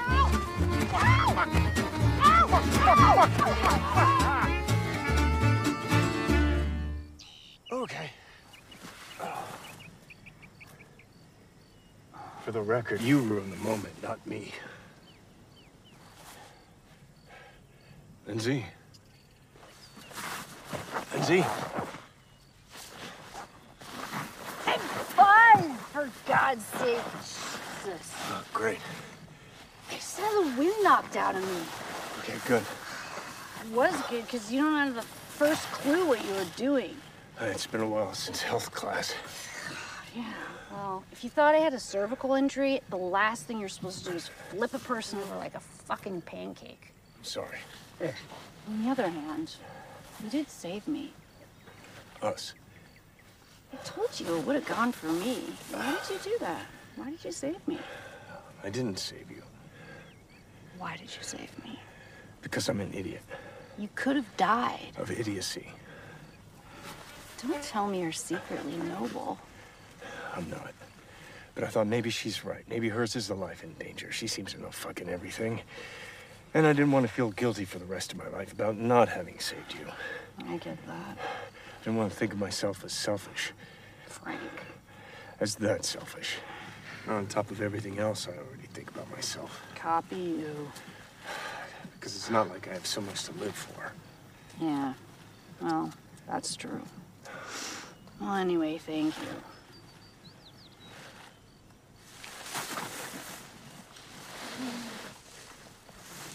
What the fuck, Frank? I'm sorry. I don't know what that was. Neither do I, for fuck's sake. Jesus. God damn it! I'm sorry. What is wrong with you? I don't know.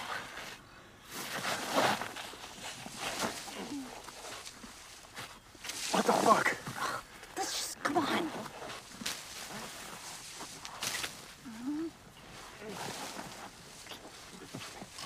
Can't just put it on. Oh, I'm sorry. I'm sorry. It's just very difficult for me to give myself over to any sort of positive activity. Yeah, especially this one. Makes me think about how long I've gone without it, which makes me want to kill myself. Yeah, well, I've been pretty sure for a very long time that life is essentially a horrible experience, and I really don't need this kind of confusion. And pressure. Yeah. I mean, if it all sucks, then fuck it. But if it doesn't all suck, then there's so much pressure. Yeah. God, do you know how long it's been since I've been touched with affection by another human being? How about without affection? Nearly as long. I tell you right now, I haven't felt pleasure since about 2006. Sometimes I feel the absence of pain, which at this point feels like pleasure, or at least pleasure's little cousin. I don't have protection. Well, why would you? I mean, why would you have a condom today? What are the odds? Astronomical. What if you got pregnant? I'm sure my womb is hostile. Having sex right now would be irresponsible. Well, who cares? I mean, how much worse can things get? Okay.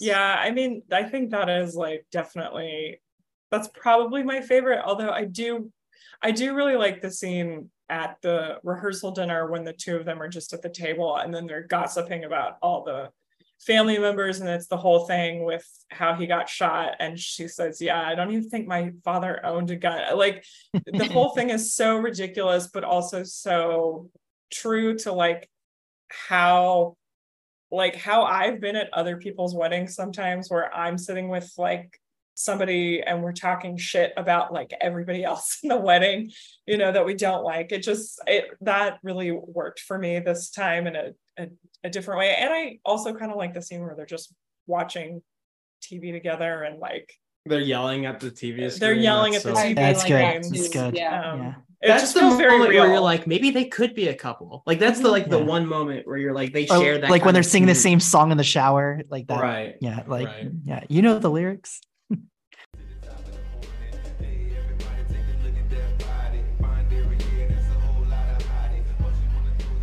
How's your room? I'm just sleeping there. How's yours? Let you know after I run a UV light over the sheets. We really shouldn't speak anymore. If you think that's best. Do you think Keith is trying to fix us up? Even he is smarter than that. Yeah, look, same flight, seated next to each other on the plane, adjoining rooms, seated next to each other here. You think that's all just coincidence? Keith has never had a thought about another human being.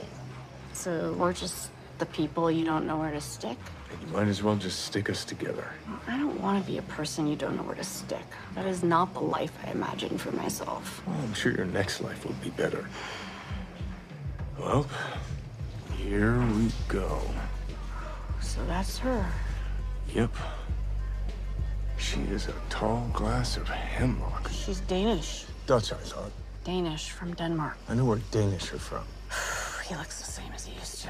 Plastic people don't age. Well, I was hoping he had. I was hoping he'd be less attractive or on his way to obesity.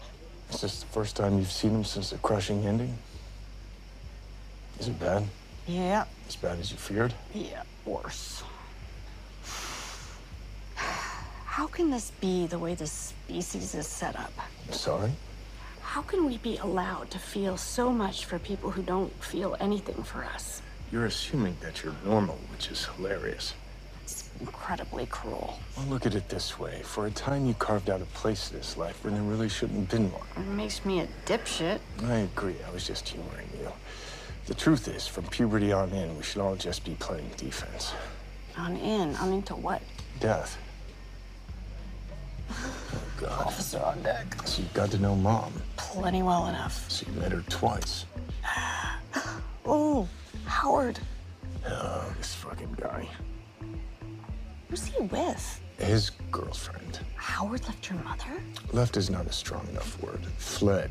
For an older woman? He would have left for an otter. Anyway, leaving is leaving. No. Leaving for a younger woman is awful. It's horrible. Leaving for an older woman is perverse. Mom would have been just as angry about a younger one. Yeah, but she would have been able to use her age to rail against a gender-unfair society. I mean, leaving for a younger one was the least he could have done. My father left her for a younger woman. She can think about that when she wants to cheer up. But she and your father eventually made peace, though, didn't they? Yep.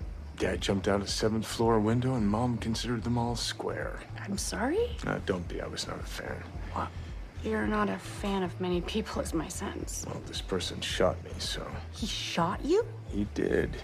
He said I was the embodiment of all his bad choices. Wait, did it hurt? Did it hurt? Is that a serious question? There's a metal missile going into your body. Yes, it hurt. It hurt a great deal. Well, what did you do? I ran at him. You ran at him? Why didn't you run away from him? It didn't occur to me. I was pissed off. He tried to shoot me again, but he missed. I got the gun out of his hand, hit him in the face with it, broke his orbital bone. What did he do? He cried, begged me to kill him. I wouldn't, not because I didn't want to, but because I didn't want to fuck up my life. I mean, any more than it already was. Turned out I didn't have to kill him, though, because that night he jumped. It's quite a family. Nobody's arguing.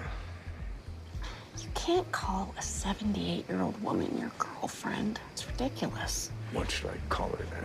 I don't know, an ossified, pre-dead corpse friend. Is that in the politically correct handbook? I'm off the clock. Well, she just needs a little more hair and makeup.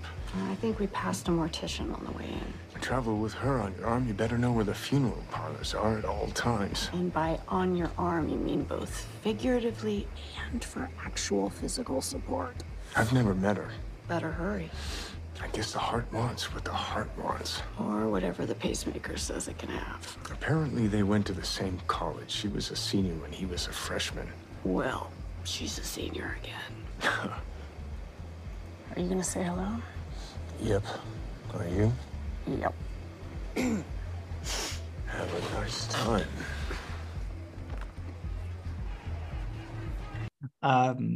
Mine is when they are in bed together. When they're giving each other compliments, but like almost like forcefully so, where it's like Aphrodite's folds. Aphrodite's folds. Yeah. And so funny. And she coined Moochie, like when you're, yeah, that's really good stuff. Lindsay says that Frank has a nice penis. That's very important. Not too small to be ridiculed, and not too big to be a concern. Yeah, it's fantastic. Yeah. And I love how that scene ends where it's like they're so clearly uncomfortable with like riling around in the bed, and it's just like they're trying to get in position. It's just like, oh, okay, this is so weird, but it's also kind of charming, and it's just like a great encapsulation of their chemistry. Don't you think it just starts to look a little ridiculous? I mean, think about it. This guy was formerly the head of the committee. Formerly, not formally. I know, it's appalling. Seriously? The chocolate? We're not gonna drink without eating. Alcoholics do that. The chocolate is the most expensive thing in the minibar besides the wine. Would you rather we had ordered room service? Definitely not. I spoke to the front desk. They had a delivery fee of 17% gratuity and some sort of fucking cover charge like we're in Italy. I've always wondered why they give you 2 glasses, even when you're traveling alone. Because one would be so sad. Here's to what? Please.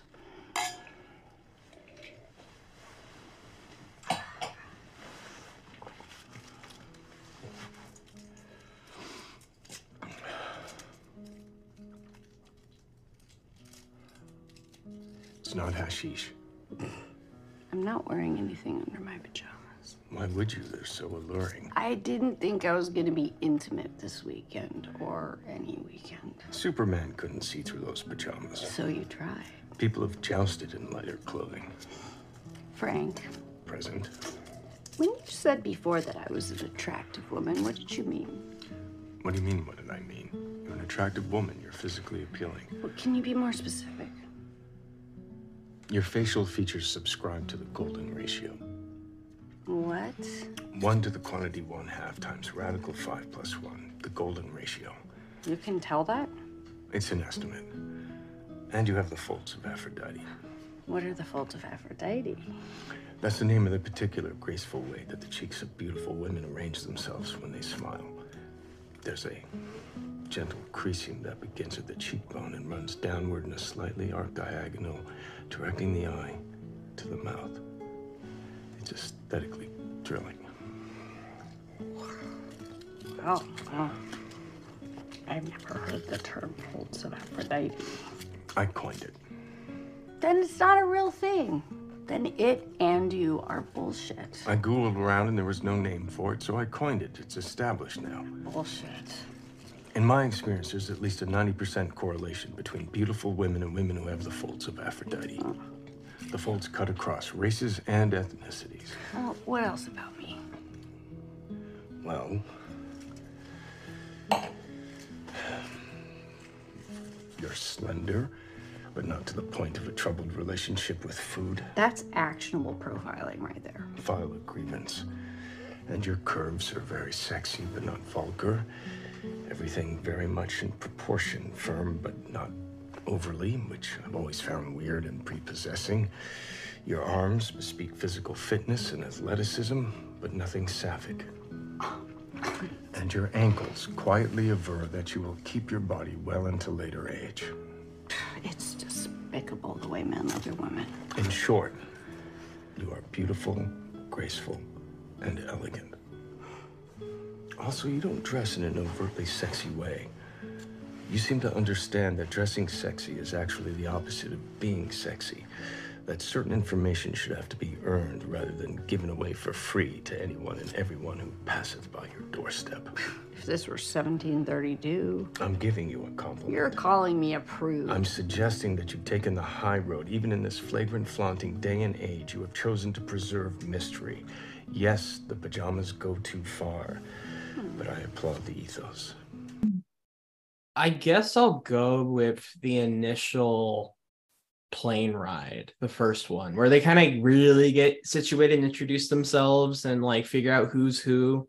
And it's and like they figure out like you're worse than you were, that you're worse than I heard, and you're also worse. And then than that's I heard, also that kind of like when they realize like you're going to a wedding. Where's your wedding yet? Like that. Like, I was hoping there'd be more than dots. two. I was hoping there was. She was like, "How many weddings could there be in this day?" I was hoping two. Oh my god. All of the witticisms are really fun.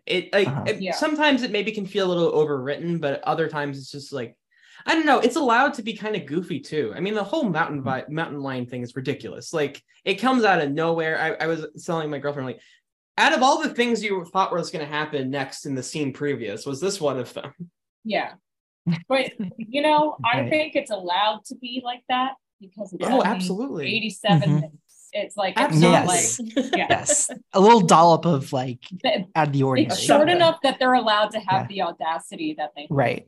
I loved it. I found it. I don't know. I liked how comfortable it is with its existence almost. Like it wasn't like we have to actually be super meta and actually kind of analyze a romantic comedy, or like, you know, we don't have to necessarily dissect the entire genre. We can just live in these two cynical characters and be okay with it. Yeah, it feels like it would be right at home. Like I said, I think with the Sideways, with maybe Albert Brooks' Modern Romance, these movies that are kind of great compared, a lot, you know, they deal more with the cynicisms around love and relationships, and just kind of have these people who aren't the biggest optimists and aren't necessarily the nicest people all the time, but they have these movies have the balls to let these people not be like the nicest and to not necessarily change a ton. Although I would argue in Sideways, Paul Giamatti's character does have kind of an epiphany and a breakthrough. But I think like, I think this is a movie that fits very comfortably alongside these kind of like anti-romance movies that like you still care about these people and you're kind of rooting for them, even though they're like just nasty. They're just like nasty people. And you're very unsure if they'll change. Yeah. Very Gen X, certainly. And it's and certainly another example of like how like Gen X will find a way to comment on itself even through the 2010s. And thank you guys for stopping by the pod once more and bringing this one where it's like this one needed more, like this one was overlooked, and no, this is a great pick.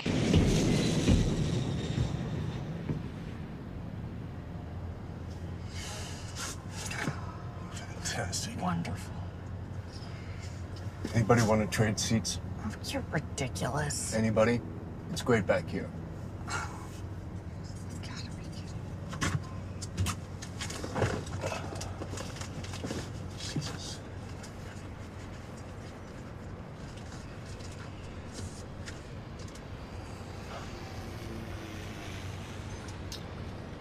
What brings you to San Luis Obispo?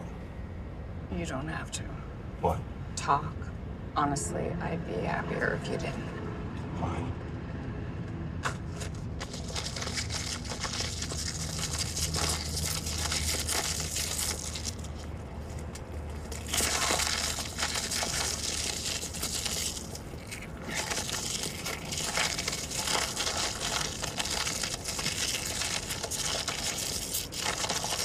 Dear God, tear it at the notch. There is no notch. Give it to me. I'm giving you my Give whatever it to me. these are.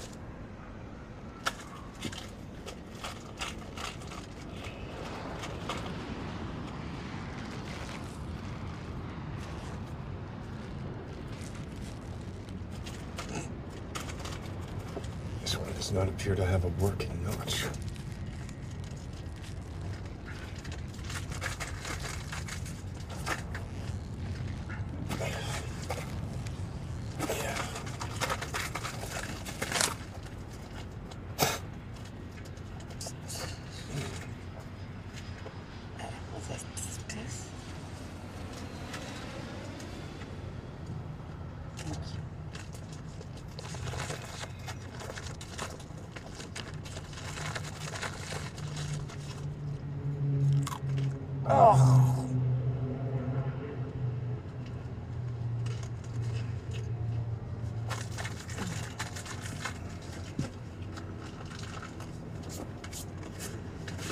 I'm actually going to Paso Robles.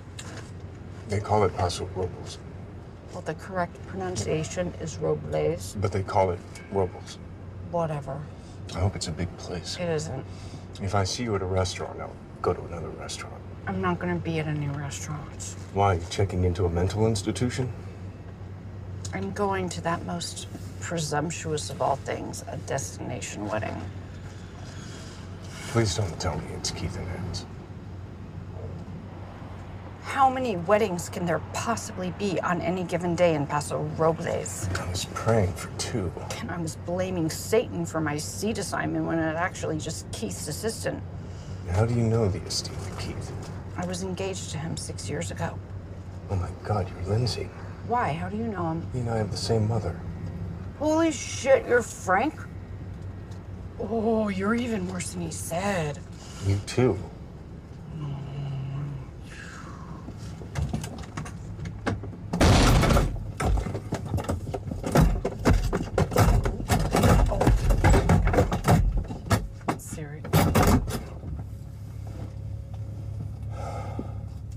Yeah, where can everybody find you guys online nowadays for any social medias that are popping up? There might have been question. Still living out the NJs on Twitter.com. At Carrie's Scary, also Instagram, and also my website. Also Threads, I guess, which is the same thing as Instagram, and also Blue Sky. It's all the same.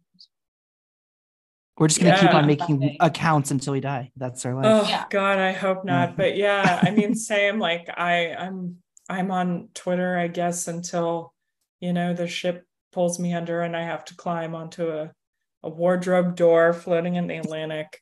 I will be there, unfortunately. So I'm there at Emmy Lane Potter. Same thing on Instagram. I'm not on Threads yet because I just right now don't have a heart to see what the influencers I follow post, because I follow them for photos, not for words. Absolutely. And I am on Blue Sky. If you happen to be on, you got the invite on Blue Sky. I gave her the code. She did, and I boys, I've got 2 invite codes if anybody needs one. No, Aaron from Hit Factory Pod hooked me up with that one. Oh, God bless Aaron. Yeah, and I have a website too. It's also just my name, emmylanepotter.com. So you can find me. We're nothing if not consistent. We're very consistent with our social media. Media branding. Overall internet presence. It's getting harder and harder with all these logins. It really is. That's why I have a password manager, because I'm old. Yeah. I guess all the other Carries want to be scared. So beat them to it. Yeah, I am on Twitter for its last days at Jack Ed Draper, and Threads and Instagram I think is the same, Jack Andrew Draper. And I have writing on film at the Boston Hassle. This movie can be streamed at Stars, which I made a login for and then deleted. I got a free trial. The film. I got a free trial too. Let's go. I'll watch Love Mix. doing that. Yes, I will watch. Yes, you should. It's very good so far. Yeah, I turned off my. Very good. That's great. Yeah, no, I turned off my auto renew, and I'm gonna start Minx. That's the plan, because I don't want to pay for Stars. And next episode will be having Peyton Robinson and Emily Jacobson return for Sam Levinson's Assassination Nation. Oh, interesting. Complicated movie where we have a lot of various discussions. I'm like sure. most. That's a very loopy episode. Very loopy episode. When you have two roommates, when you have one set of roommates and one set of assholes, I mean, it works. Which out. one's which? Bruh, we're not roommates, so everyone can follow me at birds of. Everyone can follow me at Birds of Clay on Twitter and on Letterboxd, Birds of Clay 99 on Instagram and Threads. Blue Sky, I think Birds of Clay. I don't know. I have not posted a single post on Blue Sky or Threads yet. I'm waiting. Congrats. You know, you're better than who am I the going to talk? Strongest soldiers. I'm just saying. It's just like there's not many people who talk about the Washington Wizards on those platforms yet, so I have to wait. It's hard to find a voice there when you are a little late to it. True. We'll all be okay. You can follow the podcast Twitter account, ETTPod. You can send us an email at exitingthrough2010s@gmail.com. Please remember to rate, review, subscribe. Give us 5 stars on any podcast platform you listen to us onto. Greatly appreciate it. Share us with a friend, retweet, fucking walk up to someone in the middle of the street, tell them all the beautiful features about their body in a consensual way. And then say, hey, go listen to Exiting Through 2010s, then run away. And also that thing about going up to people with that joke I made 2 seconds ago. Don't do that, actually. It's one of those other ones. Sometimes I'll say, hey, go punch that person in the face. And I actually mean that part. But that one, no, don't do that part. And yeah, be good to yourself. Stay safe. Have a laugh. Be a little less cynical. Huh? We could all use that. And we'll catch you next time on Exiting Through the 2010s.